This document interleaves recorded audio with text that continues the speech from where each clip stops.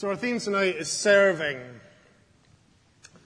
You'll have seen, as I've mentioned, that around the edge of the church are different tables with different name tags, if you like. These correspond to different aspects of church life where you may be able to serve. I think particularly if you were here this morning, you'll have received in the bulletin a list, quite an expansive list of all the different ways in which you may serve. So I'm going to preach just now from the Word, and then afterwards, when we've had tea and coffee, or you're having tea and coffee, please do take this opportunity to, if you like, put down where you may be committing to serve this term or this year. Some of you are new to the congregation, so you may be thinking about taking a bit more time to settle in. But if you're new and you're not serving anywhere yet and you would like to, see this as an opportunity to do so. And also, if you've been here for quite a while and you've already got your name on 6 rotas, then be wise. That's all I would say. We want to share the opportunities that there are. So it's really great for us to be able to commit and to work together to serve as a congregation. But what we're seeking to do is to open the way by which as many different people as possible can contribute where they feel called. So that will come later. What I want to do just now is not focus on the how or the where, the kind of specifics of where you may exactly find yourself serving right now or this year or over the next 10 years, but focus our hearts in on the question of motivation. So these things we always have to come and deal with first of all, don't we? What is the motivation that guides us, that will enable us to then go out and serve and commit to serving? So I want to think about the motivation. You know, our culture says in many different ways that self-fulfillment is the main goal for us nowadays. So experiencing a sense of self-fulfillment, looking at life as what you can get out of it, to put it crudely, and maybe that's a bit of a crass generalization. But the model that we consider, because it's what Christ gave us and it's what we find in the Scriptures, is a completely different way of looking at life. It's not a way of saying, what would I like to do with my life that will give me most pleasure or fulfillment or status, anything like that. But it's actually, the model that Christ gives us is a life of self-denial. Now that's not to say that we don't use the gifts that we've naturally been given. It's not to say that we can't have enjoyment in what we do. We do, absolutely. But we are to consider how we are called to deny self as we serve. So that we don't just think about serving as doing the things we like to do or that convenience us, but the things that need to be done, that must be done, that require getting our hands dirty at times, because to serve at times is messy. And so we have to consider the motivation of our hearts in order to be able to serve. So that's what I want to do just tonight. And I want to use these 2 passages, but not look at all of them, to pick out one particular phrase that you may have noticed, may have picked up on, that occurs in both of them. Paul uses a phrase in both of them to describe the way that he sees his life and the way that he sees the way that he gives his life in service. And it's this phrase. He uses this allusion, if you like. He says that he is being poured out, or he is about to be poured out as a drink offering. Now, that may seem like a strange phrase to pick up on just now, a kind of peculiarity from the Old Testament. But I want to just, for a minute, consider why he uses that phrase, and then say, okay, why he uses that phrase, well, what's the significance of that, and then tie it back into the whole idea of serving. So he says in the Philippians passage, in verse 17, even if I am to be poured out as a drink offering upon the sacrificial offering of your faith. And in the Timothy passage, he says, for I'm already being poured out as a drink offering, and the time of my departure has come. So, this phrase, drink offering,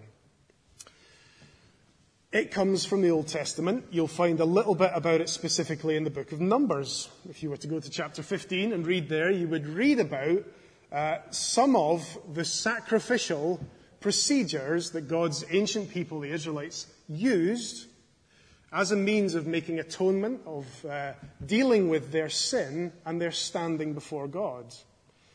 And so God gives them these different procedures by which they are to approach him and by which they're to be able to come into his presence and have their sin dealt with. We read about different offerings, animal offerings. There were different reasons for these. There were different types of offerings. But we read about drink offering.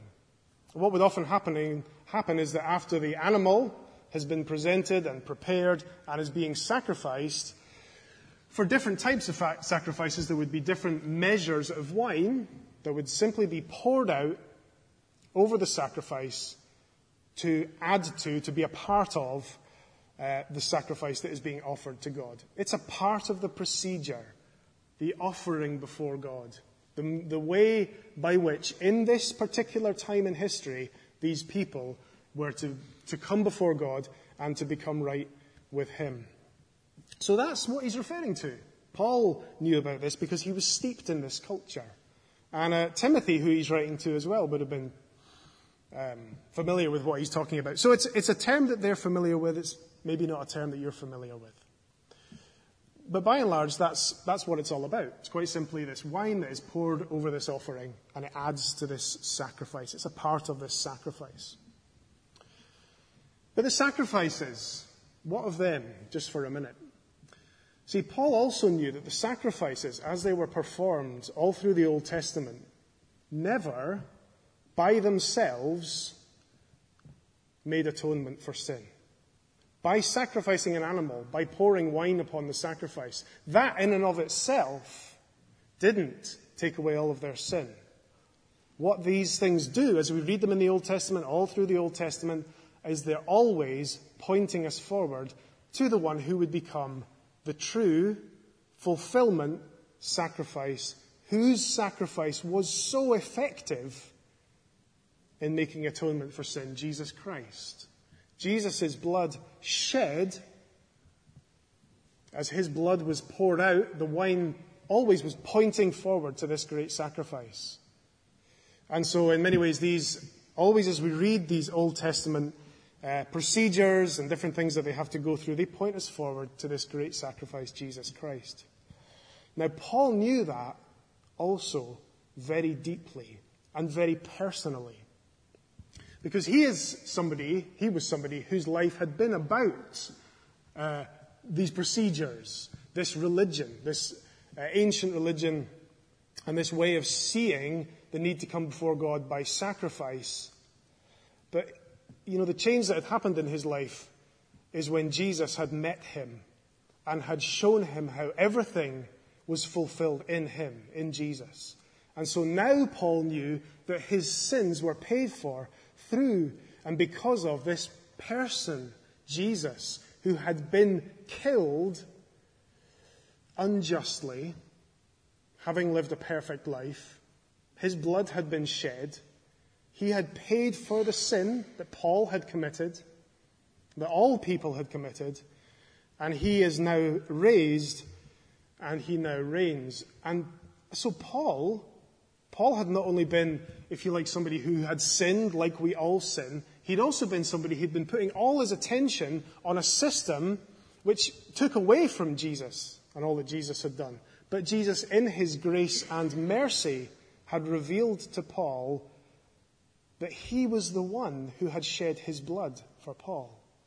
He was the one who had known him from before all time and had committed to going to the cross for him. And so this idea of sacrifice that Paul knew very well, Paul now knows personally for himself the one who had been sacrificed for him. Timothy knew this one also. And that is our calling. The gospel calls us to see the relevance of Jesus Christ as the one who makes atonement for our sin, so that we may be at one. We may be forgiven by, and we may know the peace of God as our sins are wiped clean because he has paid for them. And so we can come into his presence and we can know his peace.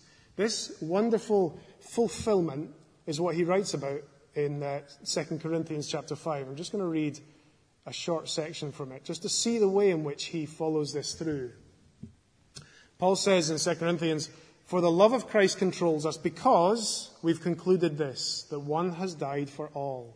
You see the way that he makes this tie between what Jesus did in going to the cross and the fact that the effect of that is freedom from sin, forgiveness from sin for all who will trust in him.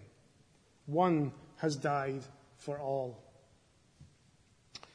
And so therefore, Paul is deeply motivated by the grace that he has been shown by Jesus. He now knows that he no longer goes about his business earning favor, earning salvation, doing as much as he possibly can to build up a great CV that will impress his peers and his God. But his Savior has already died on the cross because of love, the love of God for him. And so he's deeply motivated by this blood shed, by this Savior Jesus.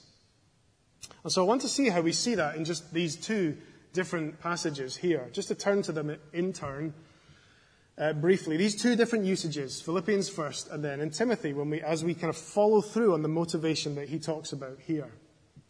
So what he describes in Philippians chapter 2 and verse 17 is, even if I am to be poured out as a drink offering upon the sacrificial offering of your faith. See what he's saying there? He's alluding back to this ancient practice where the wine was poured out, it was emptied, with the connotation there of being finished. The connotation exists in this passage, and more so in the Timothy one, of literally being finished, of being emptied out to death. We'll come to that a bit more in just a minute. But he's speaking here to a church who he deeply cares about. He has great love for these people because he sees them as the ones who Christ came to claim as his own. Christ's sacrifice was effective to save these people. And so Paul sees them and values them deeply and writes to them out of great love and concern for them and describes his attitude towards them, his attitude towards his own life as he pours out his life as a sacrifice with this imagery, with this illusion. If I am being poured out, if I am to be poured out as a drink offering. So there's a hint here of the fact that he may well consider threats he is under, that he may well face great trouble as he often did, but even if it is to lead to the ultimate sacrifice of losing his life, there is no sense here in which he regrets this, in which he's complaining. He describes this willingness, this description of his life as this act of service being poured out. You see, he goes on, that verse that I read from 2 Corinthians chapter 5, he goes on in that verse, having said that one has died for all, therefore all have died, he goes on to say this, that those who live might no longer live for themselves, but for him who for their sake died and was raised. See that emphasis? That those who live in Christ might no longer live for themselves. Because Paul understands that they have been bought at a price. That's the language that's used elsewhere in the Bible. That Christ's blood shed purchased a people for himself. So precious to him that he was willing to pay that ultimate price. And so Paul, in understanding that, says, well then why would I just live turned in upon myself, focused in upon my own desires or concerns, wants or needs or whatever? No, he says, I might live for others. And of course the particular expression, if you like, in Paul's own life was to be called as an apostle with a very specific and important ministry to perform. But even in that ministry, that very public, very important, pivotal ministry, never was he,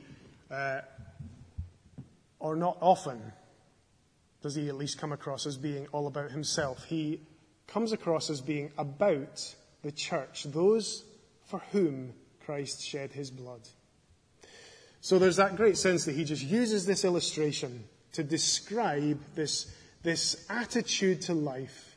He's happy to be poured out, to be emptied for the sake of this church, who, we notice, if we read the verse again, themselves act as a sacrificial offering in the way that they live. You see what he says in verse 17. Even if I am to be poured out as a drink offering upon the sacrificial offering of your faith. So without going into that further, there is that sense there also, the fact that he's writing to this church, who themselves, as they know their Savior and all that he has done for them, in their own situation, live out lives of glad, willing service for the King who has given all for them. So he uses this phrase in Philippians. He also uses it in Timothy. So the second emphasis in 2 Timothy chapter 4, let me just read this verse again. For I am already being poured out as a drink offering, and the time of my departure has come. So this is later in his ministry. He's writing to a particular person. What's he doing? He's writing to a particular person so that that particular person, Timothy, would himself be encouraged and led in the way that he serves the church. See, Paul keeps all through his life being concerned for the ministry of the gospel, for the building up of the church, for the fellowship of the saints, for Jesus' people. And so later in his ministry, he's writing to Timothy. He wants this gospel ministry to flourish and to grow. And we get the real sense here that he's facing his own death. So see the words that he uses. I'm already being poured out as a drink offering. And another image he uses, the time of my departure has come. The time of my departure has come. Time for him to leave where he is and what he's doing and go home to be with his Lord. Now, just remember for a minute who Paul is, or who Paul was. Paul was called Saul in an earlier phase of his life before he met Jesus, and his life was very different. He was somebody who was steeped in Judaism and who had a degree of status in his community that meant he had a degree of ease and position and authority as he went about his business. He describes his life in these words, as I read from some of his other words. Circumcised on the 8th day of the people of Israel, of the tribe of Benjamin, a Hebrew of Hebrews. As to the law, a Pharisee. As to zeal, a persecutor of the church. As to righteousness under the law, blameless. This was Paul's assessment of his life. What that meant was that he was establishment. He was somebody who was pretty secure as he went about his business. What was Jesus' calling on his life? It was to recognize that all that he had been, he was to put away. He was to put off. And he was to take on Christ. And he was to serve. And as a result of that service, his status changed. He went from being establishment to being outcast. He went from being persecutor to being persecuted. What a change in his life. Again, think about how did he have to change in the way that he approached his life? Imagine if he kept within him the thought, what do I want to get from this life? What do I want to achieve next? He was called to lose so much. But as we're going to come on and see, of course he gained so much in Christ. He gains so very much. So this passage that he just alludes to here in this phrase that he alludes to here in Timothy, as he suggests, I'm being poured out, I'm already being poured out as a drink offering, the time of my departure is near. His life has changed radically and he's become somebody who has lost many privileges and who has faced many beatings and shipwrecks, and he's been alienated and he's been scorned because he had been called to serve. That's his own particular service. That was the calling that Jesus had for him in his own situation. Is there any sense here of regret, of frustration, or of bitterness? There's absolutely none, because for him Christ is all. He genuinely knew the gospel at work in his life, the effect of the shed blood of Jesus for him, taking him from darkness to light. So he sees his previous life with all its privileges as darkness, and the new light that he had been brought into in the gospel in Jesus. And he's simply saying to them, he's simply saying to Timothy that this is the situation for him. This is where God has brought him to in his life. And again, he uses this particular phrase, being poured out as a drink offering. Being poured out, coming to the end of himself, the end of the time that God has for him. So in Philippians and in Timothy, he uses these phrases. But finally, I just want to do another thing, to go back into each verse and to see a particular aspect of what he goes on to say that's really crucial to help us see the attitude he had in each situation. The attitude that he had. So if we go back again to the Philippians verse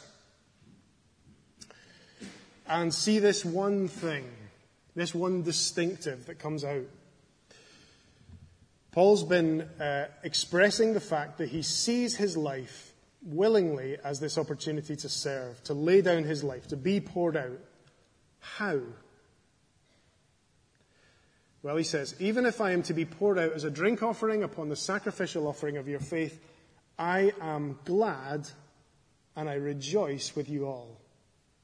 Isn't that remarkable? Even if I'm to be poured out, even if I'm to lose my life, I've lost my life in many ways. I've been giving my life consistently and constantly. Even if I'm to be poured out to death, I'm glad. I rejoice. And he says, and so should you. You rejoice with me. How is he able to say that? Because he knows that to live is Christ and to die is gain. Because he knows that Christ is all. Because he knows that Christ is our fulfillment, our absolute fulfillment.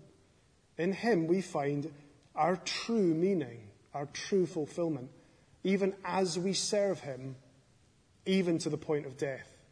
He is the one who is all for us.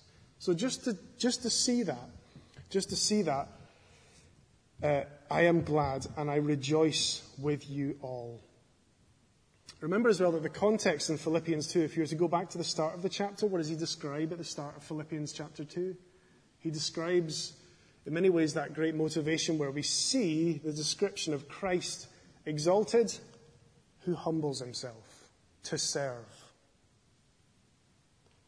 The great Lord in heaven, who for the love of his people was willing to come down from heaven and to become man and to give his life humbly out of love. So there's this great joy in serving. Second one, in Timothy, what does he go on to say there? Well, if there's joy in serving, the second thing I want to bring out is that there's also hope. There's hope. So he says in the Timothy passage, for I'm already being poured out as a drink offering, and the time of my departure has come. He goes on to say those famous words, I've fought the good fight, I've finished the race, I've kept the faith. Henceforth, or from now on, there is laid up for me the crown of righteousness, which the Lord, the righteous judge, will award to me on that day. What's he saying there? He's anticipating that when he is literally poured out, when he gives up his life, when the time has finally come and his service is ended and he goes home to be with his Lord, what will that look like for him?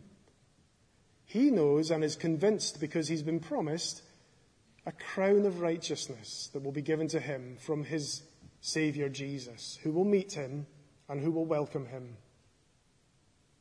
And all of the anticipation of that, all of the fulfillment that he sees in that, all of what that means, that he will go home to be with his Lord, because that is why Christ came, that he may take a people to be with himself, so that as they live their lives and give themselves in service, they may look forward to this day where they will see him face to face, and they will receive this great crown of righteousness.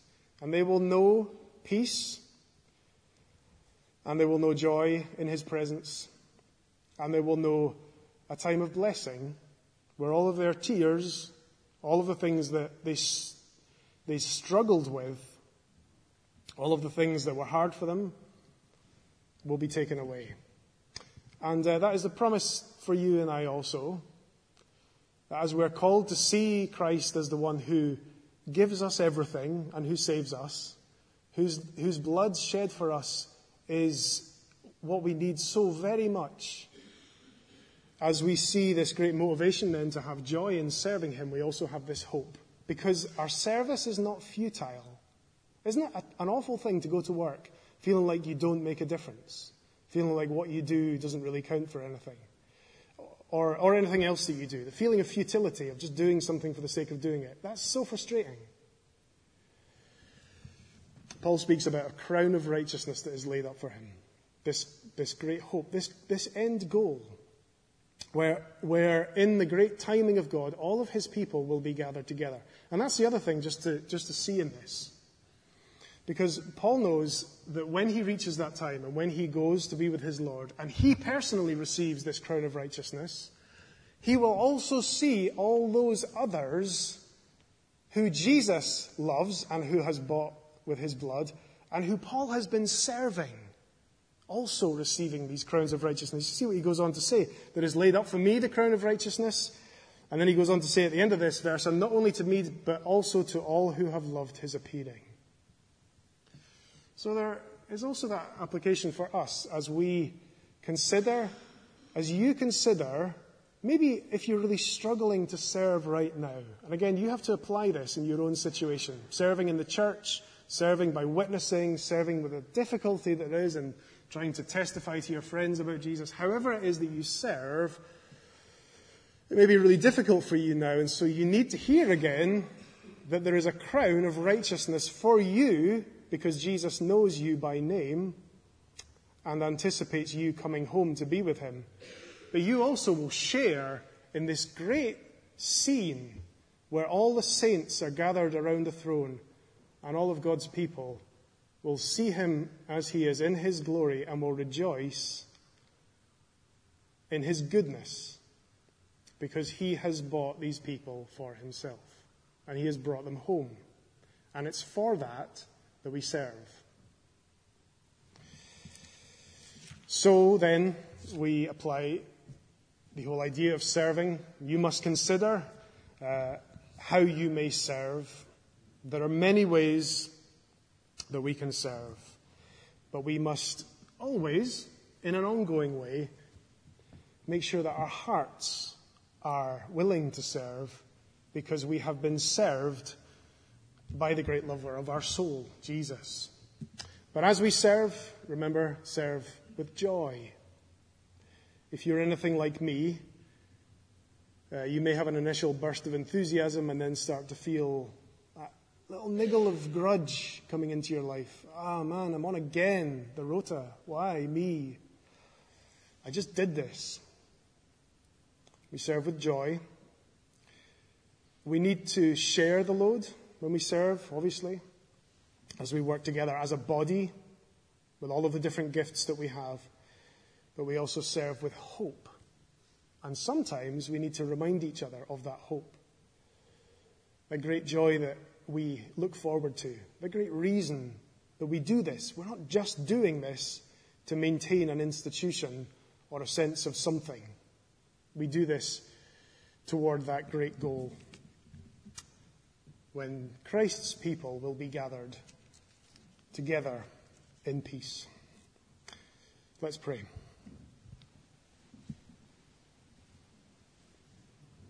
Father, we rejoice in your salvation for us. Help us to know that salvation. May it change our hearts. Make us to be people who love you and who serve joyfully and who serve with hope.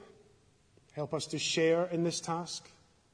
Help us to be wise as we discern now how we can serve. We pray that you would be over all that we do and bless all that we do for the glory of your name, so that your kingdom may grow, and we pray also that your kingdom may come.